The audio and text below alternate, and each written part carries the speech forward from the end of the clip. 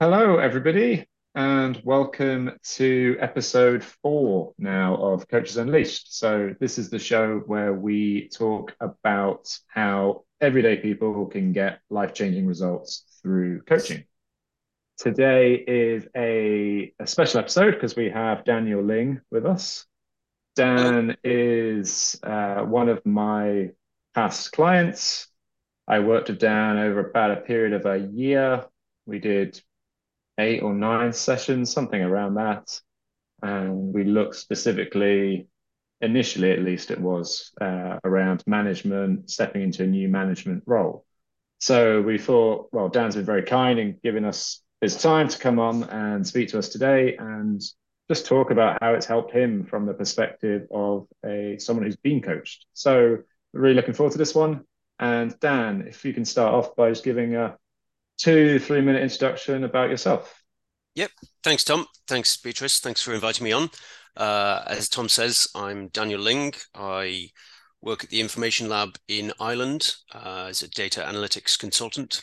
Um, I've been with the company about 4.5 years, and in the last 18 months or so, I've taken on a management position. So for a team of initially four and then growing to five other consultants. So I'd be their line manager. Um, in terms of coaching, yeah, I've worked with Tom as my coach over the last year or so to kind of work out my own leadership style, my own management style to improve that. Never having managed people directly before, there were some challenges along the way, but hopefully worked through those and hopefully yeah became a slightly better manager on the way. Personally, I'm married with three young children, based in Killarney in Kerry, and it's lovely and sunny here, as it always is. Yeah, and yeah, that's me. Well, thank you, Daniel, for that beautiful introduction and Thank you. welcome to our show. It's a real privilege to have you and for us to be able to hear your stories and to have you, share a little bit about your transition and how you experienced coaching. So thank you. Thank you. Thanks for having me. Great. So Dan, how did you initially approach that transition from being an individual consultant into being a manager of people? That's a good question. I suppose I didn't take much. I didn't take a drastic kind of change approach. I let it kind of naturally occur, and I think on reflection, I would have put more of a plan into place. So from being peer to then managing people, there were certain challenges along the way. Um, but just tried to keep it friendly, approachable, relatable. Um, some of the things I've learned from different managers along the way, and things I didn't like to replicate. So didn't take a huge amount of thought to it. Kind of let it happen organically. I love Uh, that. So you're basically saying that you learned from the good ones, but also you learned from the not so good ones how you didn't want to be. exactly. Yeah. Yeah. That Yes. that really came through in one of the sessions with Tom, where I was able to kind of identify the things I didn't want, which Yes. I often think is if you were only ever managed by good people, you wouldn't know what bad was, and likewise. So being able to identify from having different managers at different times and over a kind of 10-year working period prior to the information lab, I've seen some good, some bad, and some downright ugly situations. So yeah, it was good to pick apart those through the coaching sessions. Yeah. What were some of are there any specific examples that stand out as good traits or not so good traits? Yeah. I think that empathy, being able to relate to people on a personal level is a key one for me. And I've seen examples where that was missing from a manager's kind of management playbook, and it felt very inhuman, and you just kind of lose the people straight away. So that was a real Mm-hmm. key one. Um, yeah, kind of being relatable and approachable and available as well is another Mm. thing that I think is is something I've seen and what I've tried to bring through as well.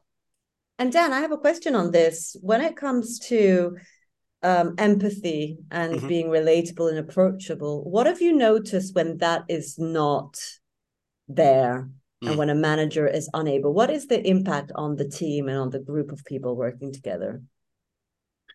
It can become very toxic and people switch off straight away. They don't, if they feel, or in my situation, I felt that manager was completely closed off on a personal level, and therefore it shuts down any work related things. So if I can't talk to them about what's going on for me personally, or if I have an issue that's impacting work, then I'm less likely to bring work-based problems as well. So it really closes down that avenue of communication. So it can seriously impact the end result and morale, and then retention as well. I've seen people actively leave or to be looking to leave on the back of that. Yes, that blocker really. And then I think also the quiet quitting when you're still there on the job, but you're just doing the minimum to get by. So you're not really fully bringing all that you are to the job, but just doing the minimum.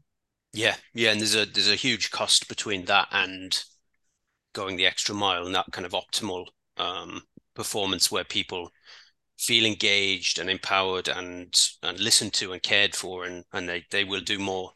And that difference is what that person is impacting, really. That style is impacting. And were there any specific skills or areas that you were struggling to develop as you stepped into this management role? Yes, certainly. There are a few, and some I'm still working on. Having difficult conversations with people and moving from, as I say, that kind of peer relationship to being one of the team to then being a slightly different role in responsible for and accountable for people's kind of work and output. Getting people to kind of buy into doing new procedures, processes, having those difficult conversations was something that initially I would kind of run from and didn't want to take part in, just for fear of getting it wrong or it being uncomfortable or whatever. There were several challenges and several still kind of ongoing. I think that's always an ongoing challenge in the workplace, conflict and difficult conversations. And Dan, when it comes to the skill of knowing how to delegate, how did you have difficulty developing that? Is that something that comes naturally? Is that something that you do? I would be really interested to know how it is that you managed to delegate more. It's something that traditionally I haven't been very good at. My kids will say the same as well, in terms of that I'll just barge them out the way and I'll mix that and I'll do this bit of cooking or whatever it is.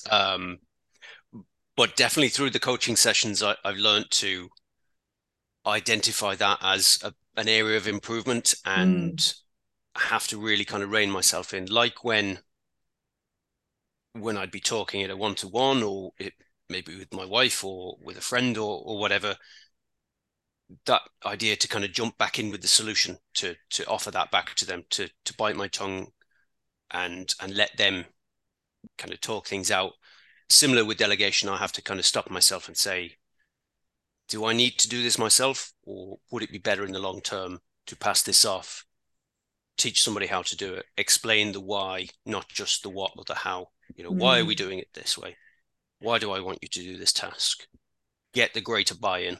Takes a bit more time up front, but then if over the long term, when somebody's then doing that task for themselves repeatedly and it doesn't keep kind of getting blocked by myself or somebody else, it works out a lot better, I think. So again, it's another one of those skills that I've identified I need to get better at, need to do more practice on it, but it's a work in progress, should we say. Yeah, so I'm fascinated by delegation, because it's as you go up in the hierarchy, it's less about doing and more about helping others Mhm. do the doing. Yeah. And I find with my coaches that this is a big topic that comes up, and often at the base is fear. So fear of the others not doing it as well as they do, or even the fear that the others will do it better than they do. Yeah. The fear of losing control, of the others having more visibility. Oh, I'm going to become replaceable now. Or them wanting to be the hero and saving the day. Or sometimes even feelings of guilt. I'm getting others to do my work. So all of that comes up. And do any of these resonate with you? Yes, absolutely. The control word is a big one. I think we're all control freaks at heart, and it's about our ability to let go of that and let others take that responsibility on, and empowering them to do things. I think the fear as well is a big thing from, well, if I don't do it, then somebody else will get the credit, or if I don't do it, somebody else will do it wrong, and I'll just have to redo it anyway, so it'll take twice as much time. So I definitely relate to those two aspects. But I think Tom was very good at kind of showing me that if you enable people and bring them along, you're helping that process rather than just kind of passing it off and getting somebody else to do it. You're helping bring others up and helping upskill them and on their work journeys as well. So that's something that a very early manager of mine had, where she would say, I only hire people that are smarter than me or better than me at this. And you're kind of thinking, I'm not sure I am, and I don't really get that initially, but then after a few years, you kind of think, okay, yeah, because you're kind of helping move people through and develop and grow. So yeah, it's very interesting. So tell us about your experience coaching with Tom. Really curious to know what it's like to have Tom as a coach and how that experience was. Initially, I wasn't sure. Kind of pre-session, I was thinking, what's this all about? What's going on? But then kind of when you start getting that freedom and that space and that reflection time to think back over 10, 12 years of previous managers that you never would do really in day-to-day life. It's too busy with the to-do list and the priorities and the project deadline, and you never think back. So it was really interesting to get that space. One session we kind of worked on time management, where I felt I was too busy to go, but then had to take the time to get better at planning the time. So it really was interesting. Yeah, it's about that freedom, that space, that kind of reflective, somebody not kind of jumping in with the solution and saying, Dan, you should just do this and then your problem's solved. I really like that idea. And it can be a little bit challenging or confusing at first when there is no response or there is no answer. You're like, well, just tell me, tell me what to do. What should I do about this? What should I say to this person? But I suppose over the sessions as we built up that kind of shared understanding, it was really beneficial. Yeah.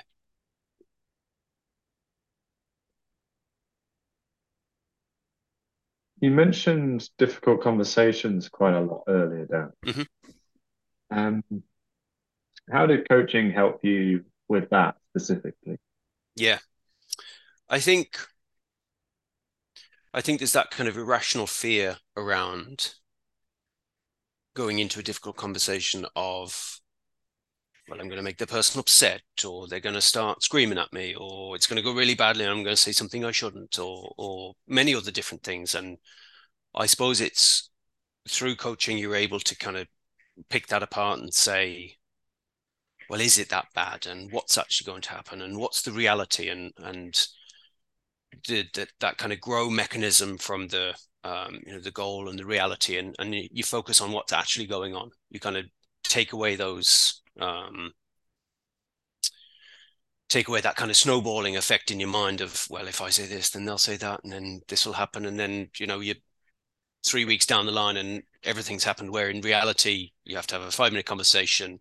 It might not be the most pleasant topic in the world, but it has to be done for work purposes.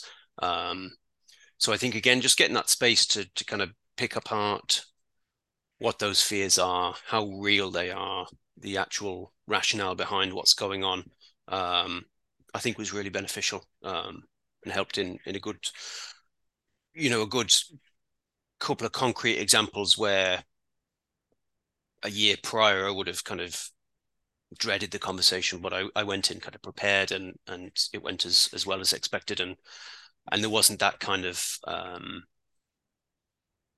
overthinking or overcritical reflection and kind of follow up and dwelling on the conversation. It was prepared, acted, done, moved on, and seemed to go as well as it could have done. So Dan, you mentioned before that at the beginning of the coaching journey, you were a bit like, well, I wonder what this is. Is that because you were sponsored by somebody else to do coaching, and it wasn't you who actually looked for it, or you looked for it but you were still a little bit weary of it? How did that go? I think it was just the unknown of it, really. Having never taken part in it. I kind of done a couple of therapy sessions in other situations, but never in the workplace, never had that opportunity and that time given or that resource allocated to specifically coaching. So it was just, well, I don't know what this is, so I don't know how it's going to work. We had done an initial look at coaching as part of a kind of leadership development program, and I had read a book on it on the back of that, and found that very useful for my own personal life of, asking my wife questions and then just shutting up and listening. So I had kind of dipped my toe into it, but yeah, I suppose it's the great unknown, really. And I'm wondering, how did the Tom, are you going to say something? No, go ahead, Beatrice. Yeah, I was going to ask, how did Tom's coaching help you to develop your own sense of style in becoming the manager that you would want to be? I think, as we touched upon earlier, it was that space and that reflective approach to look at my past history of being managed and to identify the traits from managers that I liked, that I'd identified, I could relate to, and really trying to piece those together of how I would like to be treated and then to treat people. I had kind of looked at them in isolated incidents of, I didn't like him, or that was great, I wish there was more of that, or she was great but could have done this differently, and kind of pulling those together, and until you stop and think back and reflect on, they're just kind of separate incidents. 12 years ago, 6 years ago, last week he said this, and it was very much separate, but that space and freedom to pull those down, to make some scribbled notes of, I like this, I didn't like that, and then to try things out, to approach different people in different ways, I think was another one as well. Yeah, so taking all the bits, he helped you to, sounds like Tom helped you to put together actually what it is that you liked and wanted to become, and what you wanted to let go of and not replicate. Yeah, it was kind of the a good kind of reverse Frankenstein type, bit of this, bit of that, kind of cherry picking the good bits and leaving out the bad stuff, hopefully. Not sure my team would agree all the time. Maybe we should have his team come on the next on the next episode. So yeah, I'll get the checks ready first. Dan, were there any key kind of lessons or key moments that you can remember, specific sessions where you had any breakthrough moments? I think that value framework we did, where we kind of identified what was important and then stripped away everything else, and you kind of boil down to what it is really important. Again, it's stuff you would be aware of, but would probably never focus on or bring together at any given point, because we're all too busy. We're too focused on the to-do list, as I said, the project deadline, the holiday plans, the dog walk, the this, the that, the other. We don't take the time to reflect. So I think really kind of focusing down and understanding what it is that actually matters. If you could take everything away, what would be the things that you would really focus on? I think that was really valuable. A really, really good session. So sounds like specific tools were used as well to help you. Yeah, absolutely. Yeah. Yeah, that's a core values exercise that I do. I do it with all my clients.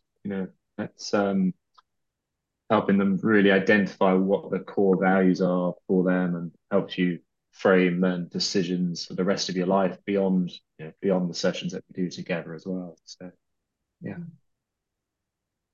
Have those values stayed true to you since coaching, Dan? I'd like to think so. Yeah, I think it's probably a recurring exercise to do to reevaluate as we go through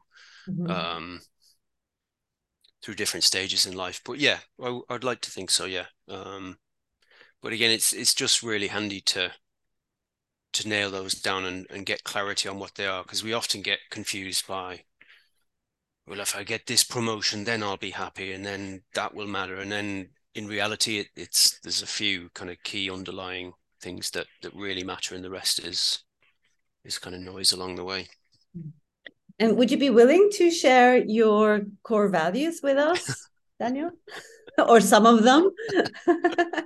No. Yes, of course. Yeah, I suppose that empathy, the kind of the family, as I say, I'm married with 3 kids and a dog, so that really runs kind of true to me. That's my really key. I suppose helping others and being available and being of service to others is another key one. So trying to, Tom and I discussed, in one session about my lack of any interest in kind of material things or whatever it is. And I suppose, yeah, what being available and helpful to others is something that actually, something that brings me a lot of satisfaction and yeah, now I'm not always that way inclined. Sometimes I'm very selfish and very pig-headed, as my wife will tell you. It's my way or the highway, or my thing comes first, in terms of the garden projects or whatever it is. But I'd like to try and stick to those where possible, and particularly at work as well, where we're kind of in that focused environment and people can feel like they're under pressure, but I'd like to think they know I'm there if they need anything in a crisis or what have you. So reliability, it sounds like reliability is that'd be a key one. Yeah. Okay. Yeah, I think I've seen that where people kind of come in hot and cold, and sometimes they're there and sometimes they're not, and that can be quite not distressing, but it leaves you wondering, where do I go? What do I do? Whereas if you're kind of consistently available, I think that's reassuring for people, particularly through change. As team members have different managers or they go into different projects, it can be very handy to have that kind of person there they can call upon for help and ideas and guidance and things. So yeah. And Dan, if you were to look back over this 18-month journey that you've been on as a new manager and a developing manager, what advice would you give to any aspiring managers who are considering coaching as part of their growth? I would say do it sooner rather than later. I think that exercise of the kind of key core values, and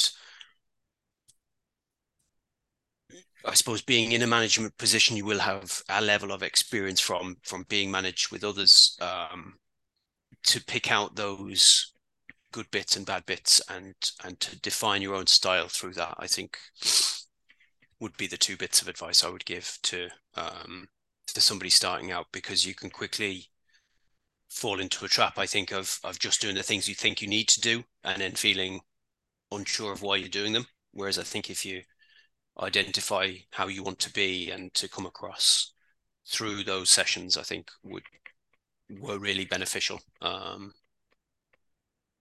I think that would be kind of the key advice. Yeah, and I think to revisit it as well on a periodic basis would be very helpful as well, to just to evaluate, because it's not a one and done type, fix me now and I'm good for another 30 years till retirement type thing. I think it's stuff will come up, people move jobs, different team members come in, different challenges, different, economic climate, whatever it may be. Life is kind of constantly in flux. So yeah, so it sounds like it really helped you to accelerate the process as well, and to just help you also expose your blind spots that you wouldn't have necessarily got to by yourself.